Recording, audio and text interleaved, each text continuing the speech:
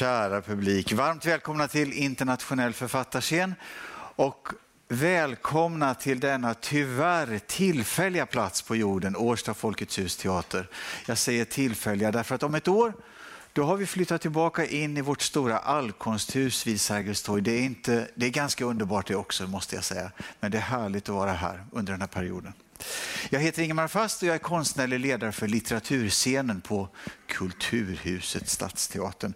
Och som ni märkte, jag tror verkligen att ni märkte det, så sveptes ni in i havsljud medan ni bänkade er. Och ni kära läsare vet ju varför vi valde denna specifika ljudillustration, inte sant? Kvällens hedersgäst har faktiskt gästat oss tidigare för 22 år sedan. Jag undrar om han kommer ihåg det. Det var året innan författarscenen såg dagens ljus. Det var 1997 och det året kan man säga på Kulturhuset präglades till viss del rent litterärt av ett annat just litterärt projekt kallat Ung Nordisk litteratur. Och en viss författare anlände från Norge bärandes på en ganska tung bok, nämligen en biografi över Tryggve Bratteli, och hans namn var Roy Jacobsen. Nu gör vi ett hopp 10 år framåt i tiden till år 2007 och nu ska ni få lyssna på det här. Vad kan det vara? Just det, precis. Hugg, kanske från en yxa. Ju äldre jag blir, desto mer utökas ju min boksamling. Ja, och det är ganska naturligt eftersom jag arbetar med böcker. Men jag döstädar ganska ordentligt också. Så med kall och tämligen rationell blick så sorterar jag bort och ger bort. Men det finns verk som tillhör de omistliga. Och dit hör faktiskt Roy Jacobsens Huggarna från 2007, i svensk översättning 2007. Och den står i bokhyllan på landet intill en annan storhet, nämligen Julien Gracks En balkong i skogen. Inga övriga jämförelser. Men romanen om Timo i den lilla finska staden nära ryska gränsen under andra världskriget råder jag er, om ni inte har läst den, att uppsöka på närmaste bibliotek, och det finns ju ett här i huset, eller antikvariskt. Den Huggarna, här har vi den, mitt exemplar, är översatt av Staffan Söderblom, och han har även översatt en viss trilogi som jag anar är det främsta skälet till att ni alla befinner er här i Årsta denna afton i november. Ty Roy Jacobsen har med sin trilogi om Ingrid på den nordnorska ön Barröy skapat något storartat som hyllats av kritiker långt bortom hemlandets gränser, så och i Sverige. Och inte bara det, läsarna har liksom obevekligen dragits in i Roy Jacobsens mäktiga berättarkonst. Och titlarna, ja, de blir det som följer: Det osynliga, Vitt hav och Fartygets ögon. Ja. Och liksom övriga titlar av Roy Jacobsen på svenska så har även dessa utgivits av bokförlaget Norstedts. Ikväll ska ni få möta vår kära hedersgäst i samtal med sin svenska kollega Ida Linde. Så varmt välkommen från Norge tillsammans med Ida Linde, ingen mindre än Roy Jacobsen.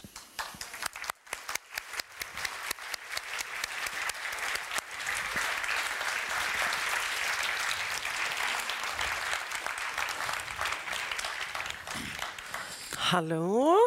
Wow. Jag måste säga att jag är så himla glad att de renoverar där borta. Så vi får vara här istället. Jag tycker att det är en ljuvlig lokal. Det är lyst. Ja, det är lyst. Det är lyst. Ljus, ja. Också ljuvligt att ha förmånen att få prata med dig. Om den här romantriologin som Ingmar pratade om, med ett sorts fokus på den som kom ut senast på svenska, Fartygets ögon. Och där har vi Ingrid. Nu börjar jag bara på en gång. Jag har väntat så länge. Ingrid har hittat en man på sin ö. Hon har tagit hand om honom, blivit gravid med honom och sen har han försvunnit. Och så ger hon sig ut för att leta. Men varför beger hon sig ut och leta efter Alexander? Oj. Det var en svår fråga. Jeg må nesten snakke litt om nesten hele trilogien for å svare på det spørsmålet der. Fritt fram. Historien er jo den at kan jeg fortelle litt om bakgrunnen for at jeg helt tatt har skrevet dette? Jeg vokst opp i en arbeiderbydel nord i Oslo, men min mor kom fra en øy tilsvarende den som er beskrevet i denne boka, og hun hadde en meget trist, traumatisk barndom. Allikevel så var det sånn at vi hver sommer måtte reise nordover i en bil som min far mer eller mindre selv hadde bygd på bakgrunn av vrakmateriale som han hadde kjøpt hos en bilopphogger i nærheten av Arvika i Sverige faktisk. Så dro vi nordover. Det tok 3 dygn å kjøre med denne bilen på grusvegar med sovjetisk standard som det var i 1959 og 1960 og 61. Til denne hjemplassen til min mor på noe som vi kalte for semester. Men det viser seg selvfølgelig å være en arbeidsleger. For mor og far måtte jo hjelpe min bestefar med høy og med fiske og melka kyrne og ja, det meste. Og min mor satt da alltid inne i fjøset og tenkte på sin egen triste barndom og var veldig sentimental og samtidig nostalgisk, og hun mente at dette var det vakreste stedet på jord, og det fantes ikke noe vakre. Hun satt der og dro i disse kuspenene med hodet mot kuvoma og gråt i 3 uker. Mens min søster og jeg fikk mer eller mindre gjøre hva vi ville. Men her møtte jeg min bestefar, og han var en underlig skikkelse. Han hadde på det tidspunktet oppdratt 18 barn i denne lille gården ved havet. Han hadde hatt 3 koner, ikke samtidig selvfølgelig, men etter hverandre.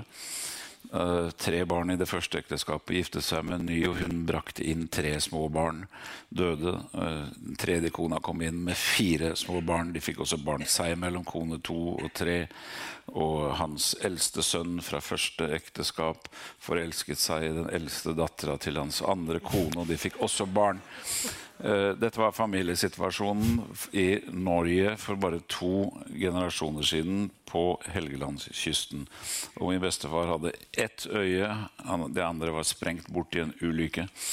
Han sa aldri noe, og han bare jobbet. Han gjorde intet annet enn å arbeide.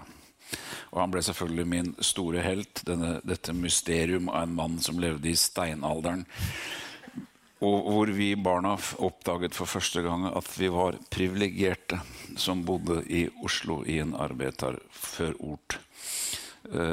Vi hadde elektrisitet, vi hadde alt. Han hadde mer eller mindre, eller de menneskene hadde mer eller mindre ingenting.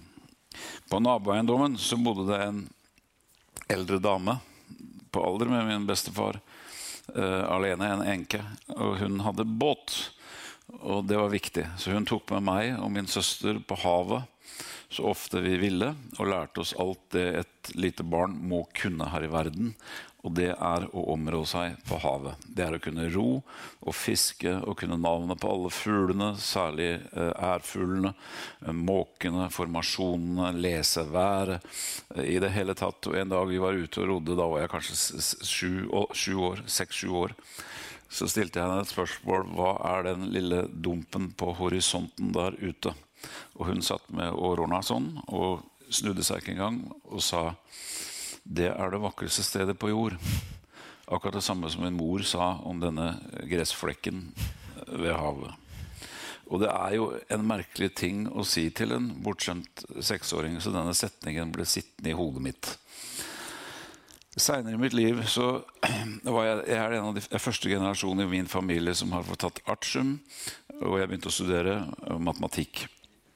Etter 1 år så ga jeg opp det, for jeg tenkte at jeg kanskje skulle bli noe annet her i verden, og jeg tenkte også som Milan Kundera sier, livet et annet sted. Livet alltid et annet sted enn der man befinner seg i øyeblikket. Så jeg reiste nordover til denne hjemplassen, og ble der i 20 år. Det mange årsaker til at jeg ble så lenge. Men i alle fall, jeg var fisker i 4 vintre, jeg har vært hvalfanger. Det pleier jeg forresten ikke å si til noen utenfor Norge, men for det det mest ukorrekte man kan være i verden i dag. Hvis man kommer fra Norge eller Japan eller Kina, de eneste forbryternasjonene som benytter seg av dette barbariet ennå. Og da ble jeg kjent med denne kvinnen som fortalte meg om det vakreste stedet på jord der ute på horisonten. Og jeg fikk høre hennes livshistorie smått om senn. Hun var ikke veldig verbal, men en klok, sterk, meget interessant dame med en historie som bare sånn bruddvis kom ut av henne. Litt etter hvert som vi ble bedre og kjent, mer og mer fortrolig med hverandre. Og jeg fikk vite at hun hadde bodd der ute på denne humpen i 53 år, alene med en familie, med sin familie. Og de 3 siste årene før hun ble mer eller mindre tvangsflyttet fra denne øde ø, så hadde hun bodd der sammen med en eldre tante av henne. Hun var 78 år, denne tante. Og de kom inn til denne litt større øya, hvor min bestefar holdt til. Og 53 år, det omtrent dobbelt så lenge som Robinson Crusoe bodde på sin øy, sammen med Fredag. Og så lærte jeg også, etter hvert som jeg studerte historie og snakket med folk i området, at det fantes tusenvis av sånne øyer. Dette var ikke et enestående fenomen. Dette var det generelle livet. I tillegg så kommer det faktum at Norge et havland. Vi har levd av denne kysten. Vi har levd av det fiskerne har hovet opp av havet, tørka og sendt via hanseatene og ned til Sør-Europa, til de katolske landene med alle, som har alle sine faste dager i år og som trenger fisk og ikke får lov å spise kjøtt, hvor de kan lage bacalao. Bacalao norsk fisk. I 1000 år har denne industrien pågått, og det har innbrakt større verdier til det norske samfunn, 100 ganger større verdier til det norske samfunn enn olje- og gasseventyret har bidratt med i løpet av de siste 50 årene. Og dette jo mange grunner til å ville lage en historie eller en roman om dette, og så det i tillegg alle disse litterære, metaforiske, allegoriske tingene man kan benytte seg av som skjønnlitterær forfatter når man snakker om mennesker som bor i et isolat på en øy, og sitter der og har perspektivet inn mot et fastland som de ikke vet noe om, og som fanger disse enorme verdiene, som ikke akkumuleres på stedet, for de forble jo akkurat like fattige gjennom disse 1000 årene. Men så var det hvordan skrive en roman om å leve på en sånn øy. Jeg fant ikke på en inngang til dette, så jeg skrev mange andre romaner mens jeg ventet på ideen til denne. Det det jeg har brukt livet mitt til. Men så en dag, jeg tror det var en lørdag kanskje, klokken 1 eller 4:01, I 2008 så hadde jeg plutselig den første setningen i De usynlige. På en vindstille dag i juli stiger røyken rett opp. Og da visste jeg at jeg hadde et språk, bare på den enkle setningen, som ville bringe meg et eller annet sted. Jeg aner aldri hvor jeg skal hen med en roman. Det et forskningsprosjekt. Det et utgangspunkt. Det akkurat som å kjøpe en togbillett hvor det står destinasjon, spørsmålstegn. Det sånn jeg jobber med romanen. Men dette blitt romanen om Ingrid, og hvorfor det har en kvinnelig... Man kan jo så stille spørsmål, kan menn skrive om kvinner?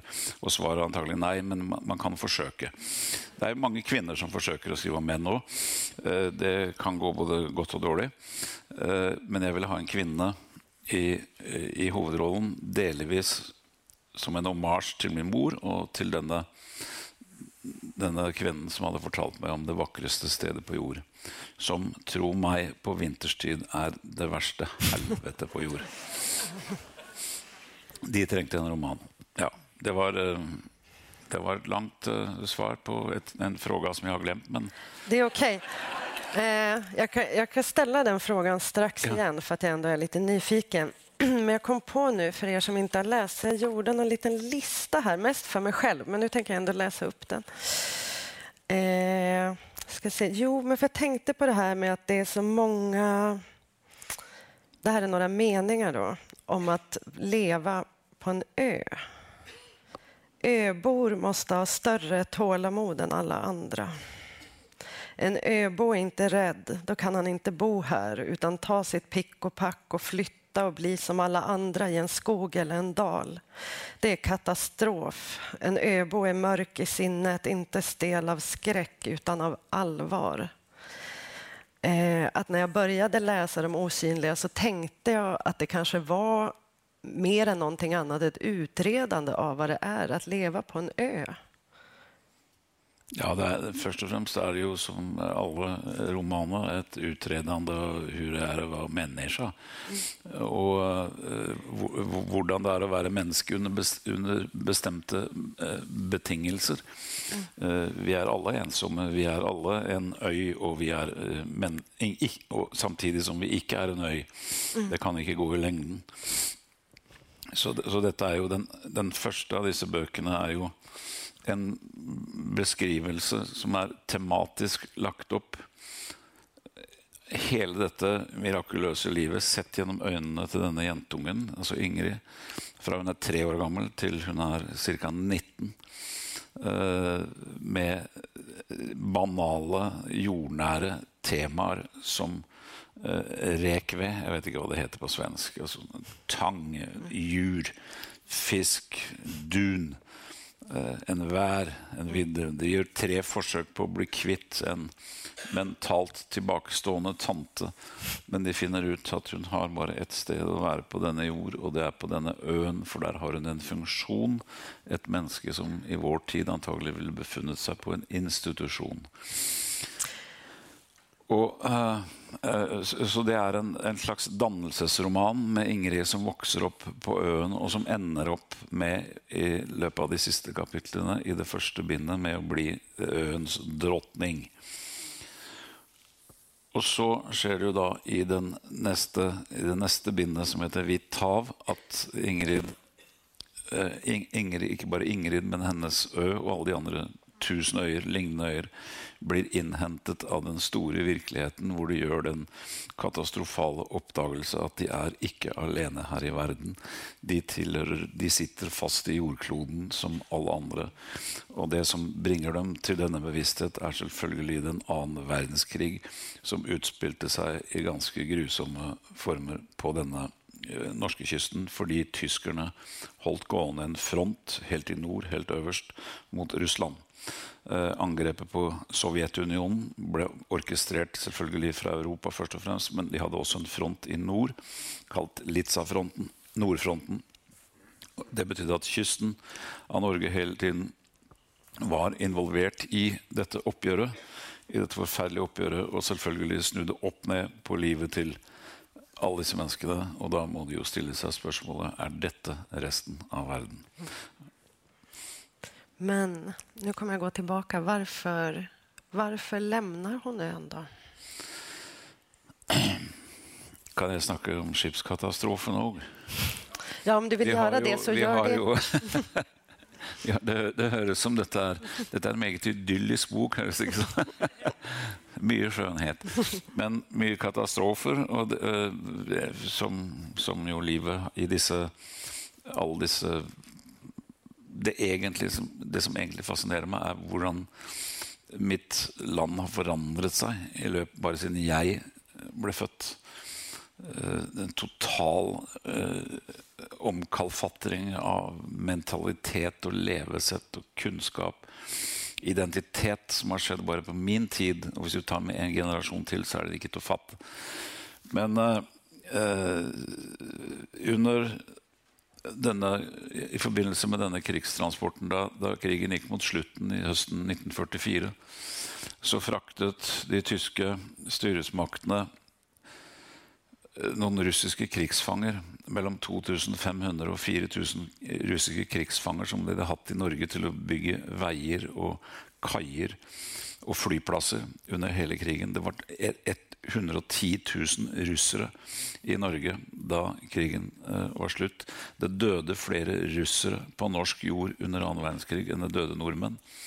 Dette skipet, kalt Rigel, seiler da sørover langs kysten med disse russiske fangene som skal evakueres, fordi Sovjetunionen i ferd med å jage tyskerne ut av Finnmark, det øverste fylket i Norge.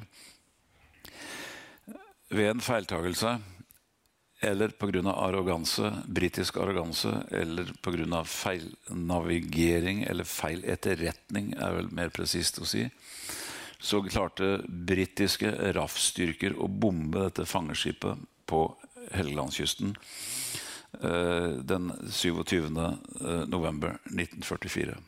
Det den tredje største skipskatastrofen i menneskehetens historie. Den største von Gustloff, og det et skip til som ble bombet av også de allierte for øvrig, av tysk allierte, tror jeg, i Østersjøen under 2. verdenskrig. Men dette den tredje største skipskatastrofen i menneskehetens historie. Og da jeg drev research på akkurat dette arbeidet, så hadde jeg glede av å lage en liten rundspørring blant mine venner. Mange av dem akademikere, mange av dem historikere, og jeg spurte, har dere hørt om Rigel? Nei, ingen hadde hørt om Rigel. Eller svært få hadde hørt om Rigel. Har dere hørt om Titanic, spurte jeg da. Det hadde alle. Og da reiser jo spørsmålet seg for en forfatter, og for så vidt eller til en historiker også. Hvorfor? Hvorfor huskes noe, og hvorfor glemmes noe? Hvordan sorterer vi som individer, men også som nasjon, hendelsene i vår egen historie for at vi i dag skal sitte igjen med det selvbildet vi mest bekvemme med? Og det et spørsmål som interesserer meg i denne sammenhengen. Men tilbake til det praktiske jordnære eller havnære. Da dette skipet ble bombet, så brant mellom 2400 og 4000 uskyldige russiske krigsfanger ihjel ombord i dette skipet. Men noen av dem, en håndfull, klarte å rømme fra flammene og ta seg i land på flere av øyene. Dette bygd på en faktisk historie. Og jeg har selvfølgelig da brakt midt inn i denne katastrofen. Den trenger jo den vakreste kjærlighetshistorien noen kan tenke seg. Ellers så blir det jo heller ikke sant. Så en av disse russerne klarer å karre seg i land på Barøy og blir tatt hånd om av Ingrid, som forelsker seg i ham, og han i henne. De har ikke noe felles språk. Han kan ikke norsk, hun kan ikke russisk, men det felles språket deres altså da kroppene og kjærligheten. Og de lever sammen på denne øya i 3 uker, kanskje 3 dramatiske uker. Men det var dødsstraff på det tidspunktet, for tyskerne okkuperte jo fortsatt landet for å skjule krigsfanger, som det var dødsstraff for å skjule desertører, tyske desertører som det fantes mange av. Så Alexander finner ut at det beste han kan gjøre, både for seg og for Ingrid, det å prøve å ta seg hjem på et eller annet absurd vis. Og dette bygger også på sanne historier. Det finnes faktisk ganske mange sånne tilfeller med russiske fanger som klarte å rømme fra leirene de satt i Norge, eller fra denne skipskatastrofen. Og flere av dem gikk til fots hjem, tvers over hele Skandinavia, tilbake til Sovjetunionen. Han gjør et forsøk på dette. Det det siste Ingrid ser til ham. Da vi på slutten av bind, nå forteller jo jeg hele trilogien her. Det jo ikke hva dette kan jeg lørt spoiler, det spoiler det heter? Eller noe sånt? Ja. I alle fall da så han forlater henne. Krigen slutter kort etter. Ingrid gravid og får et lite barn som hun oppkaller etter sin bestemor, Kaja, som også en mystisk skikkelse som ennå ikke berørt ordentlig. Og det også et historisk faktum at disse øyene har aldri vært rikere enn de var i de første årene etter krigen. Norge var etter annen verdenskrigs slutt, sammen med Albania og Portugal, de fattigste landene i Europa. Vi hadde tidligere vært en sjøfartsnasjon, nå lå skipene på havets bunn, det samme gjorde store deler av fiskeflåten. Det var stor fattigdom, og folk søkte ut på øyene for å bygge opp igjen landet. Så det har aldri bodd flere mennesker på disse øyene enn det gjorde i disse årene. Og øya Barrøy, som hovedpersonen i boka, ved siden av Ingrid selvfølgelig,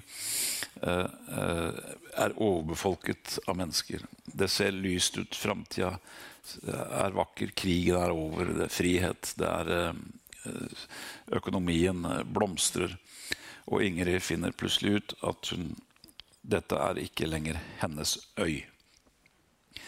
Så hun tar med seg sitt barn og prøver å følge etter i fotsporene til Alexander. Det handlingen i den tredje av disse romanene, hvordan hun går gjennom etterkrigs-Norge, også en tur innom Sverige, for å prøve å finne igjen sin store kjærlighet. Hun kan ikke leve uten Alexander. Øya blitt for liten. Hun smittet av den store verden, ikke bare av dens elendighet, men også av dens skjønnhet. Men jag tänkte, det finns väldigt mycket vackra beskrivningar av den här kärleken. Att vara med honom liknade känslan av att inte lida brist på någonting. Det är vackert. Men också att hon glömmer sina föräldrar när hon är med honom, står det. Och då tänkte jag att kanske boken också sa någonting om att kärleken också är en möjlighet att bli lösgjord från sitt arv. Ja. Att det är det som väcker, det är inte bara kärleken till honom, utan att han och barnet i sin tur har väckt. Han frigjør selvfølgelig noe i henne, i dette øymennesket. Hun har jo overtatt, hun har ikke bare blitt drottning på denne øy, hun har også fått ansvaret for den. Det tyngende, og det selvfølgelig foreldrenes arv, som hun føler at hun i hennes samvittighet skal forvalte videre i deres ånd. I det øyeblikket, eller når hun sammen med Alexander, så det de øyeblikkene hvor hun greier å glemme denne forpliktelsen. Og både som kvinne og menneske, jeg tror også menn kunne hatt den, tenker at det kanskje en større verden, og at hun må undersøke den, og at det selvfølgelig et lag som ligger utenpå dette, som akkurat handler om lengselen etter han igjen. Og så handler det jo om identiteten og kontinuiteten, altså det med den datteren. Så den siste romanen jo mer eller mindre en slags fabel, en lineær fortelling. Hun jo nærmest en Maria med barnet på ryggen skikkelse som vandrer gjennom etterkrigs-Norge og ser på dette underlige landet. Hun har jo aldri sett en skog før. Hun har aldri sett så mange mennesker, selv i de ødeste villmark i nord i Sverige og Norge, så treffer hun på mennesker, og hun treffer på alle mulige forskjellige skjebner som har noe å tenke tilbake på, eventuelt noe å skjule, noe å skamme seg over for hva de gjorde eller ikke gjorde under krigen. Ytte de motstand, var de kollaboratører med tyskerne. Under en okkupasjon så blir alle mer eller mindre skittende. Og det ikke alle, for å si det forsiktig, på hennes vei som vil hjelpe henne. Eller de har mange motiver for å gi henne de svarene hun ute etter for å kunne følge sin store kjærlighets fotspor.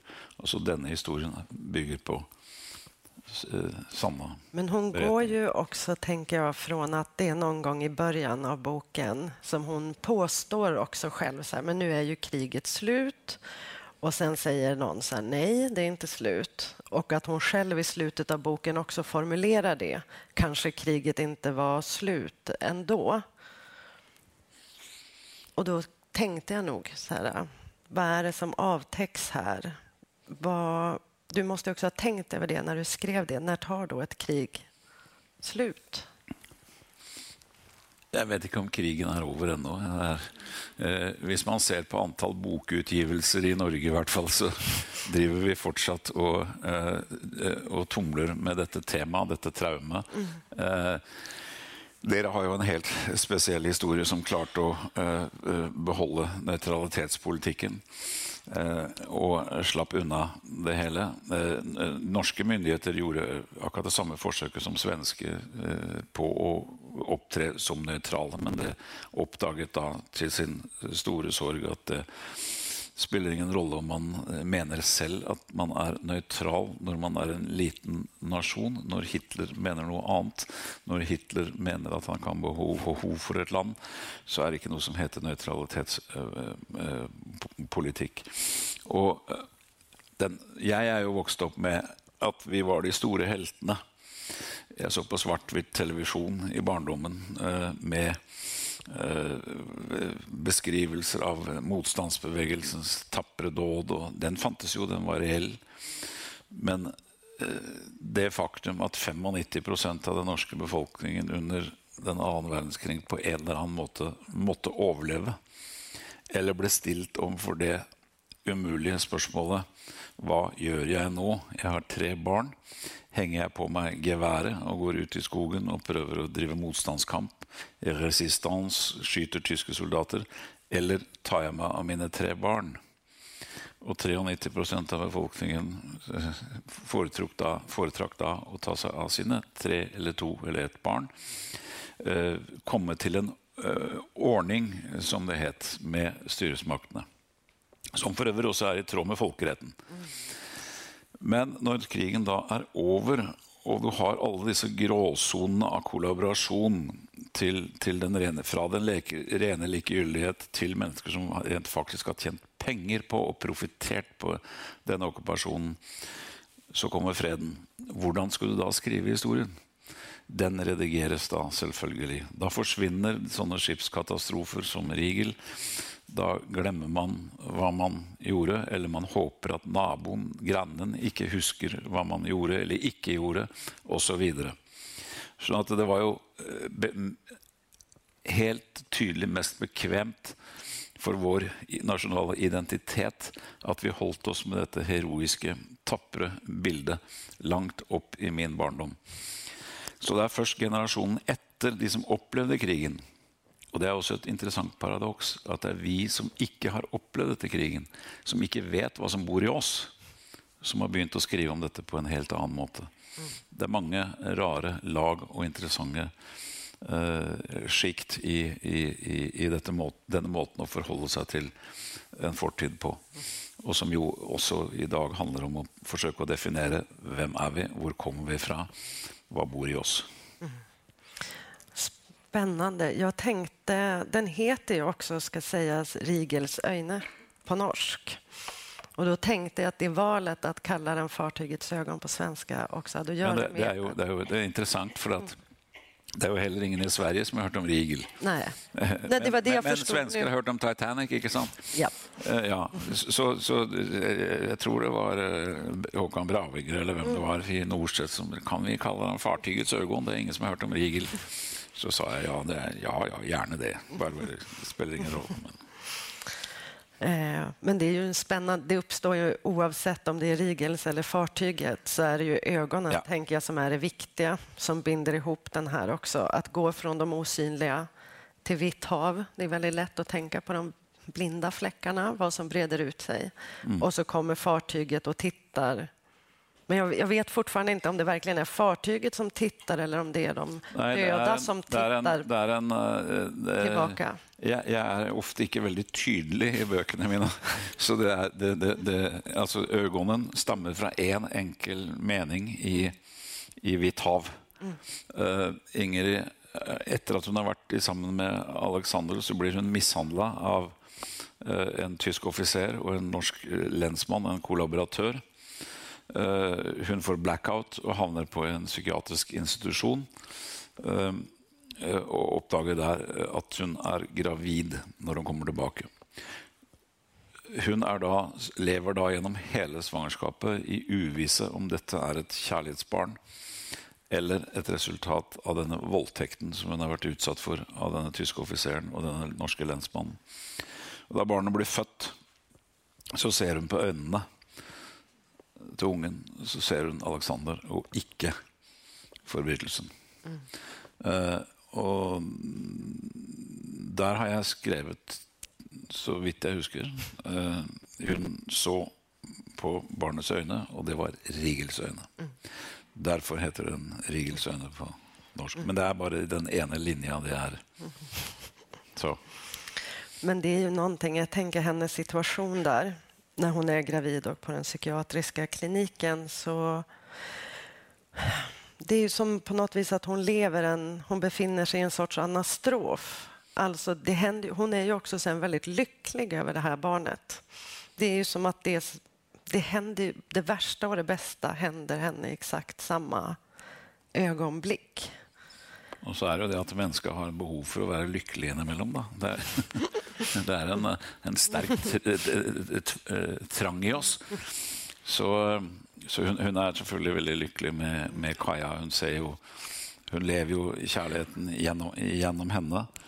Men så er det denne forferdelige lengselen som er sådd i et menneske som har levd i uvitenhet, i uskyld, og som plutselig opplever skyld eller tap av uskyld, som kanskje er bedre sagt, og som oppdager noe større, og at det i det større også kan ligge noe front, noe fint, eller kanskje en vei videre med en mann.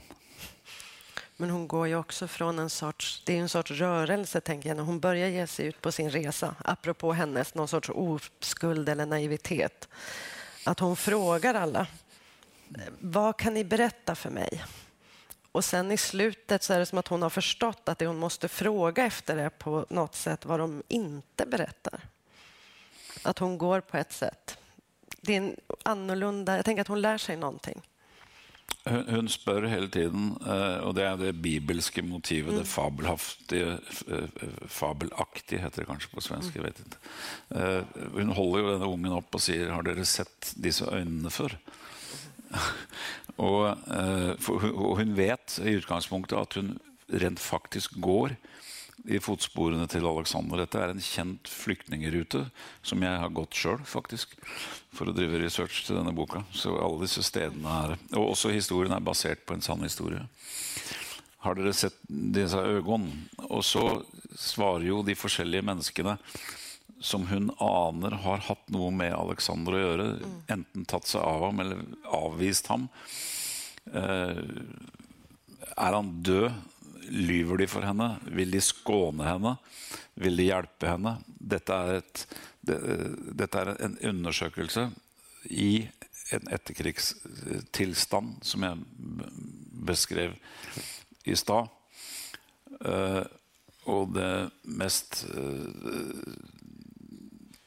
til slutt så kommer hun til den, ja, nej, jag kan inte säga det. Alltså jag måste ändå säga att jag tänker att man kan, det är spännande böcker, men det är inte lika mycket vad som ska hända som att vistas i ett språk eller i en sorts förståelse av en tid. Så lite kan du väl ändå säga. Men alltså jag vet ju hur det slutar, så det är lätt att säga kanske. Alltså det tror jag också är genuint mänskligt att man vill veta något, man undersöker, så kommer man till ett visst punkt hvor man kanske begynner att ställa sig spørsmålet, vill jag egentligen veta det? Need to know. Vad klarar jag? Och så är det nog efter det också. Vad sker därefter? Och så vet jag ju ännu inte om jag är färdig med detta, och det är jag antagligen inte. Jag har i hela mitt författarskap haft har varit, jag må kalla det ganska springende. Det vill säga att jag har varit djupt koncentrerad om hver eneste roman i kanske 2-3 år. Och så när jag är färdig med en roman så är jag så dritlei hela grejen att jag inte orkar att se den. Det värsta som finns är att läsa korrektur.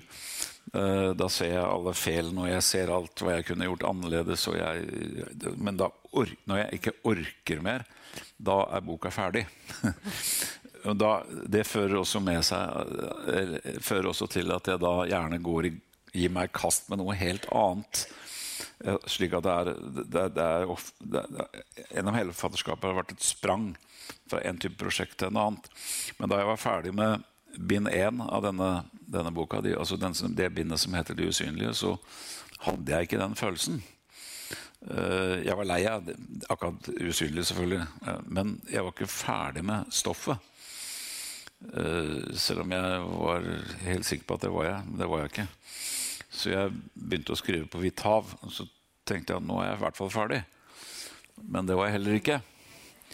Og så skrev jeg da Fartygets øgon, og så tenkte jeg at er jeg ferdig nå da? Men det tror jeg ikke jeg er. Så jeg har skrevet en annen bok imellom om Sibirien, men det er sammen med min fru, men det er et helt annet prosjekt. Og en annen liten bok som ligger under der. Men nå tror jeg må tilbake til min Ingrid, for jeg har jo da skapt meg en hovedperson som hun er ikke en veldig verbal. Hun er ikke det vi kaller et reflektert filosofisk menneske som står opp om morgenen og lurer på hvordan hun føler seg. Hun har jeg litt vondt her. Er jeg litt skamfull? Alt det vi driver med i vår moderne tid, vi lytter til vårt eget intrikate sinn. Ingrid er en arbeidende kvinne, et naturbarn. Og det er jo ingen i disse bøkene som snakker om følelsene sine. Alt dette ligger jo mellom linjene og ikke på dem, og i hvert fall ikke i dialogen, som jo også er veldig knapp. Men det betyr jo ikke at alle disse intrikate følelsene ikke er til stede i henne. Og det har vært en utfordring å finne ut hvordan man skal da skildre det gjennom handling og indirekte og RLB-terede og en del andre teknikker som da kan brukes til dette. Men hvorfor jeg sa dette, det aner jeg ikke. Nå får du stille et nytt spørsmål. Ja, men jag kan... jag tänkte på... Nu säger du så här, jag kan inte säga emot dig, men jag gör det ändå.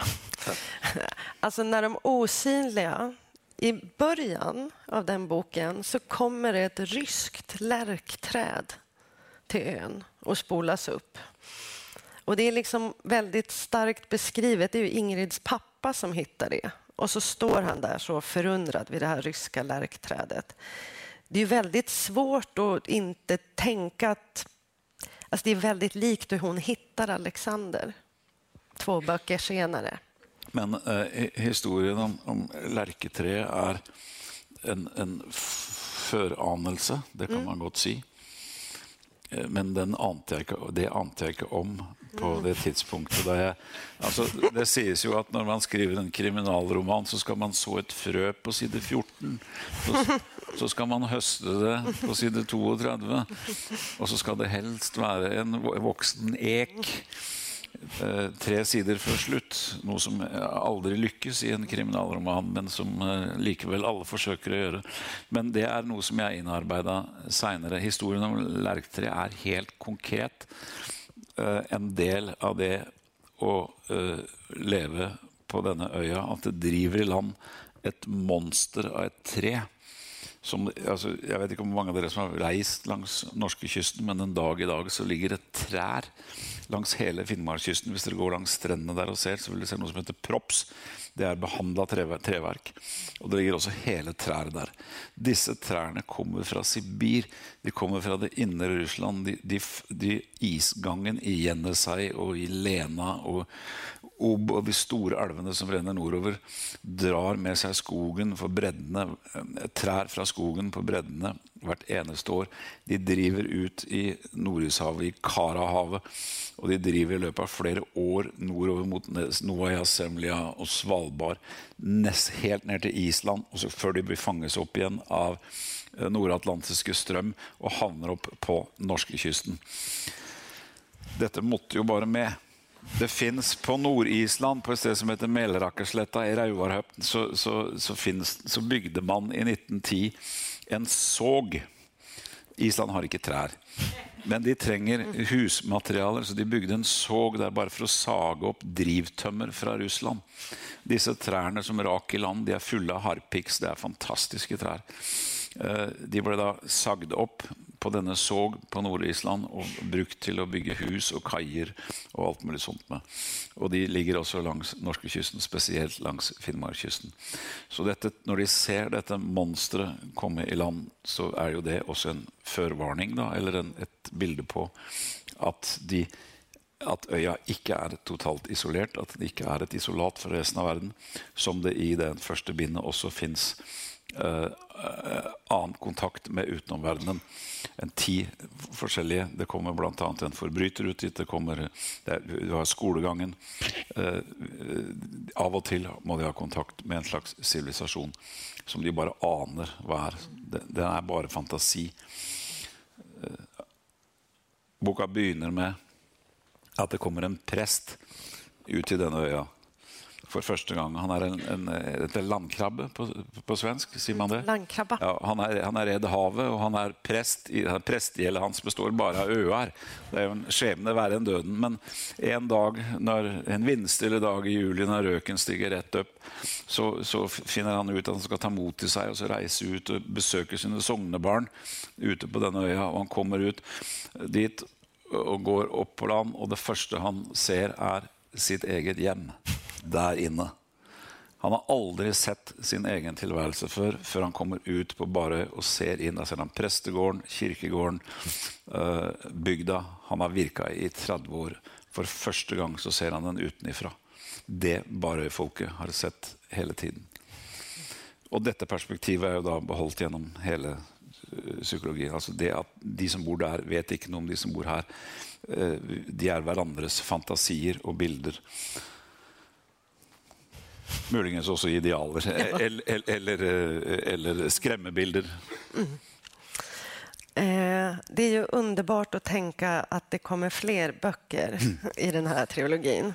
Ja, det är bra. Det var inte ett löfte, det var men jag kände lite att det var så. Det var ett försök.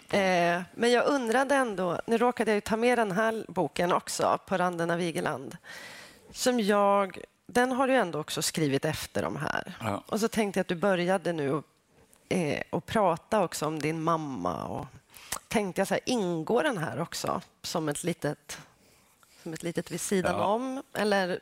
Jeg har ikke tenkt så bevisst på det, men det nok noe i det. At jeg på en måte styrt av litt sånne sterke kvinneskikkelser som har hatt en tendens til å ha innvirkning på livet mitt. Det var da min mor, og jeg har en sterk søster, jeg har en sterk kone og en sterk datter, og nå har jeg fått en datterdatter som 2,5 år, som vi allerede har kalt premierministeren. Og dette henger jo selvfølgelig sammen med at jeg har en mor hun hadde 3 års skolegang.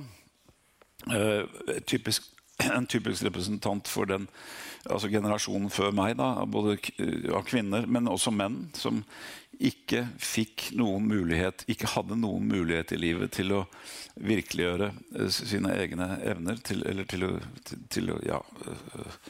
til å utvikle seg, dyrke sitt potensiale, bli hva de ville. Den friheten fantes ikke rett og slett på grunn av fattigdom og omstendigheter.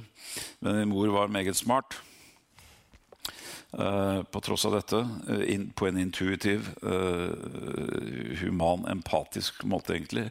Litt som Ingrid, selv om ingenting av det jeg skriver i skjønnlitteraturen det ikke portretter. Jeg bare inspirert av disse menneskene. Jeg bruker aldri levende modeller direkte. Der føler jeg meg bare ufri. Da begynner jeg å ta hensyn, og da kan jeg ikke gjøre hva jeg vil med disse menneskene. Men så, da min mor døde i en bilulykke i 1986, så overlevde min far, og han stilte meg et spørsmål en gang, et år etter at mor døde. Syns du mamma hadde dårlige tenner? Så jeg, hva faen det for slags spørsmål? Dama hadde da helt greie tenner. Og så neste spørsmålet var, syns du ikke da at hun gikk ofte til tannlegen?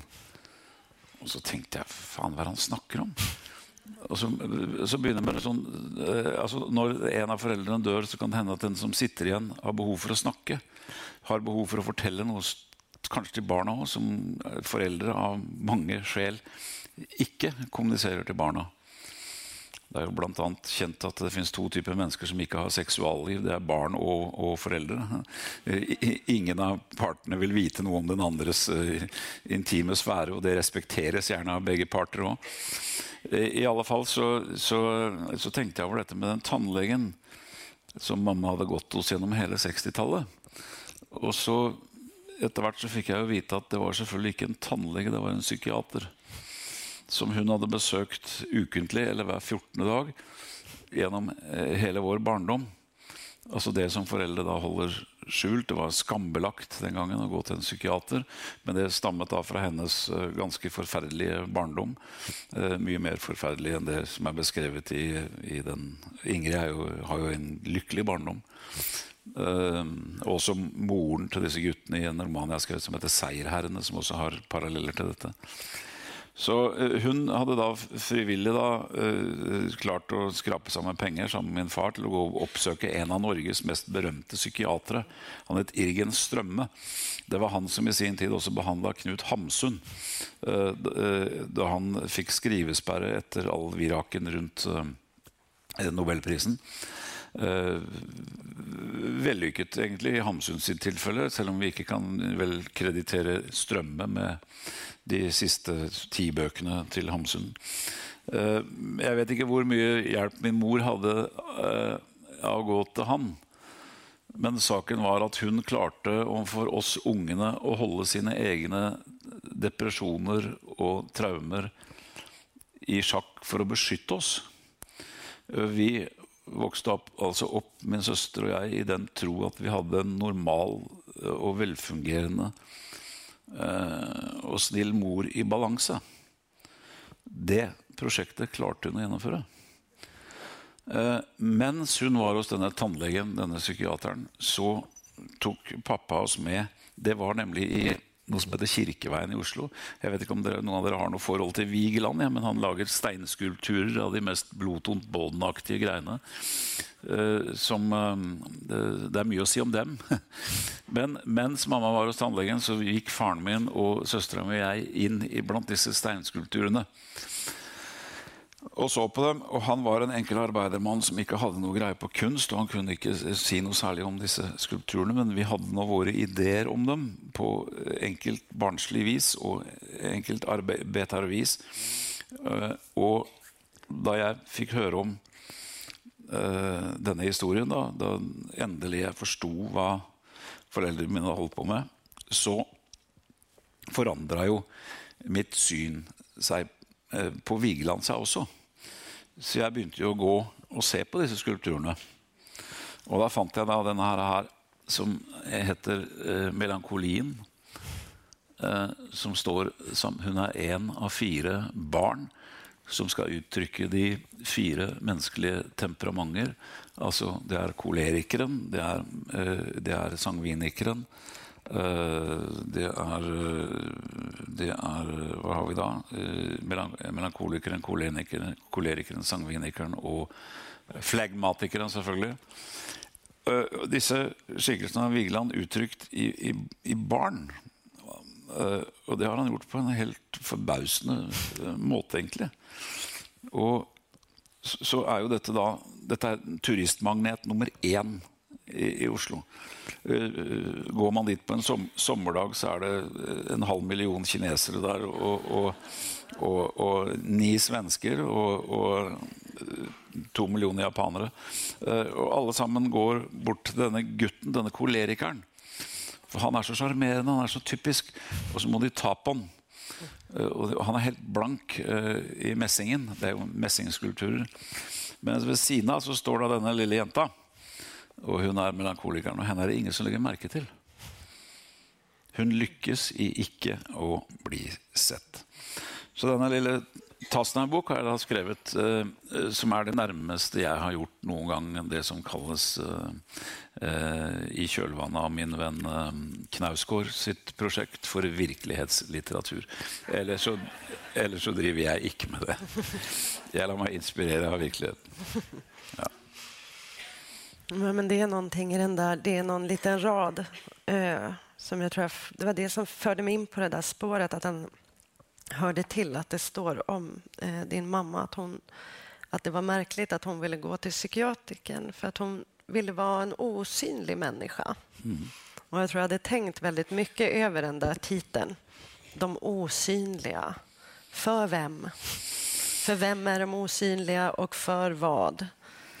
Och att läsa hela den här trilogin tänker jag också blir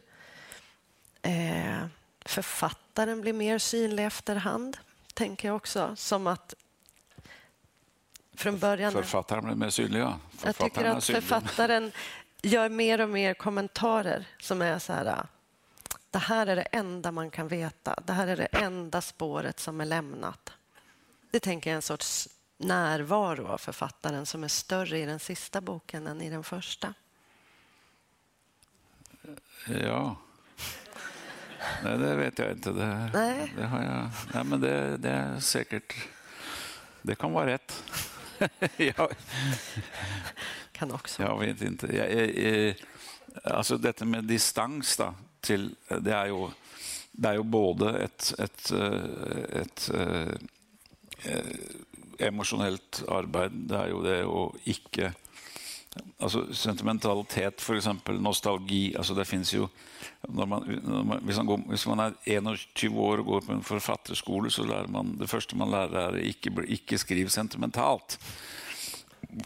Icke skriv kedlig. Alltså det finns en räcka ting man bör undgå att göra. Men så är det att det är en del mänskliga träck, helt genuint mänskliga träck som är att många av oss är sentimentala och nostalgiska och kedliga. Ja. Och att det mänskliga träck bör ikke være ukjent eller ubehandlet i litteraturen, mener jeg, uansett nå om det dreier seg om disse fy-ordene. Men det betyr ikke at man skal skrive kjedelig eller sentimentalt eller nostalgisk som forfatter, men at man behandler disse spørsmålene, og da gjerne på en indirekte måte eller på en mer distansert måte, uten å tape det empatiske. Det er jo en balansegang som er uhyre vanskelig, vil jeg påstå. Men du kan nok også ta rett i at jeg er tettere på i den siste, det er det du mener, ikke sant? I den siste boka enn i de to første. Selv om det må jeg tenke over. Jag får svara på det nästa gång jag kommer hit om det är rätt eller inte. Ja, jag menar bara inte att distansen, jag menar den fortsätter ju också vara, jag tänker att den enorma ömhet som finns för karaktärerna är ju där, och den där distansen möjliggör också någonting som är väldigt skoningslöst i slutet, men bara som att författaren är nära Ingrid i en fråga, tänker jag. Ja. Men vi tar det nästa gång då. Men en liten sak jag måste fråga, jag ser att det börjar närma sig. Men varför räknar Ingrid? Varför reser hon? Räknar. Det står att Ingrid räknar. Ja, det vet jag inte. Jag har så mycket rart inne i mig som jag inte vet varför är där. Jag hade da, som barn för exempel, så hade jag farver på ukedagene. Och det har jag ännu. Jag har farger på månedene i året. Jag har de mest absurde historier jag kan finne på. Jag kan vara tvangsneurotiker och ha idiosynkrasier som jag inte vet hvorfor. Och jag är inte säker på om jag ska veta hvorfor heller. Men alla mina personer, och jag tror svært många av oss driver med sådana ting.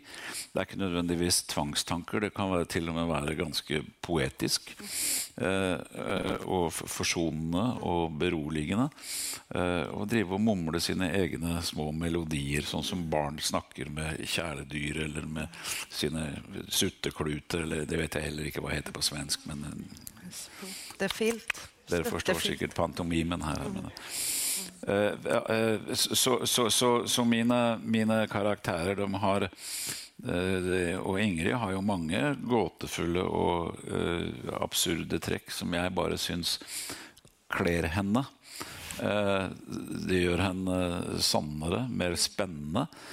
Jag som författare syns också det är intressant att jag inte vet allt om min egen hovedperson, men at jeg kan registrere trekk ved henne, akkurat som jeg ennå ikke tror jeg vet alt om en kvinne som jeg har vært gift med i 44 år. Jeg håper i hvert fall ikke jeg vet alt om henne. At det fortsatt er noe å oppdage, eller kanskje det er noe jeg ikke skal oppdage. Alle disse tingene, hun räknar. Ja, jag kan ju erkänna att jag frågar för att jag själv räknar. Det är en bra fråga. Det är en bra fråga. Men det är för att jag själv räknar. Och så tänkte det jag, ser du. Nu kanske jag får ett svar. Nej, jag har ju ingen aning. Nej. Och du ville att jag skulle göra det? Exakt. Ja, okej. Vi är terapiteam här. Ja, vi har terapiteam här. Ja. Men då kanske det också börjar vara dags att runda av det hela. Men vi har ändå kommit överens om att du ska skriva en bok till. Vi fortsätter samtalet. Så det känns helt okej. Ja. Tack så jättemycket för att du kom. Okej. Superfint. Tackar.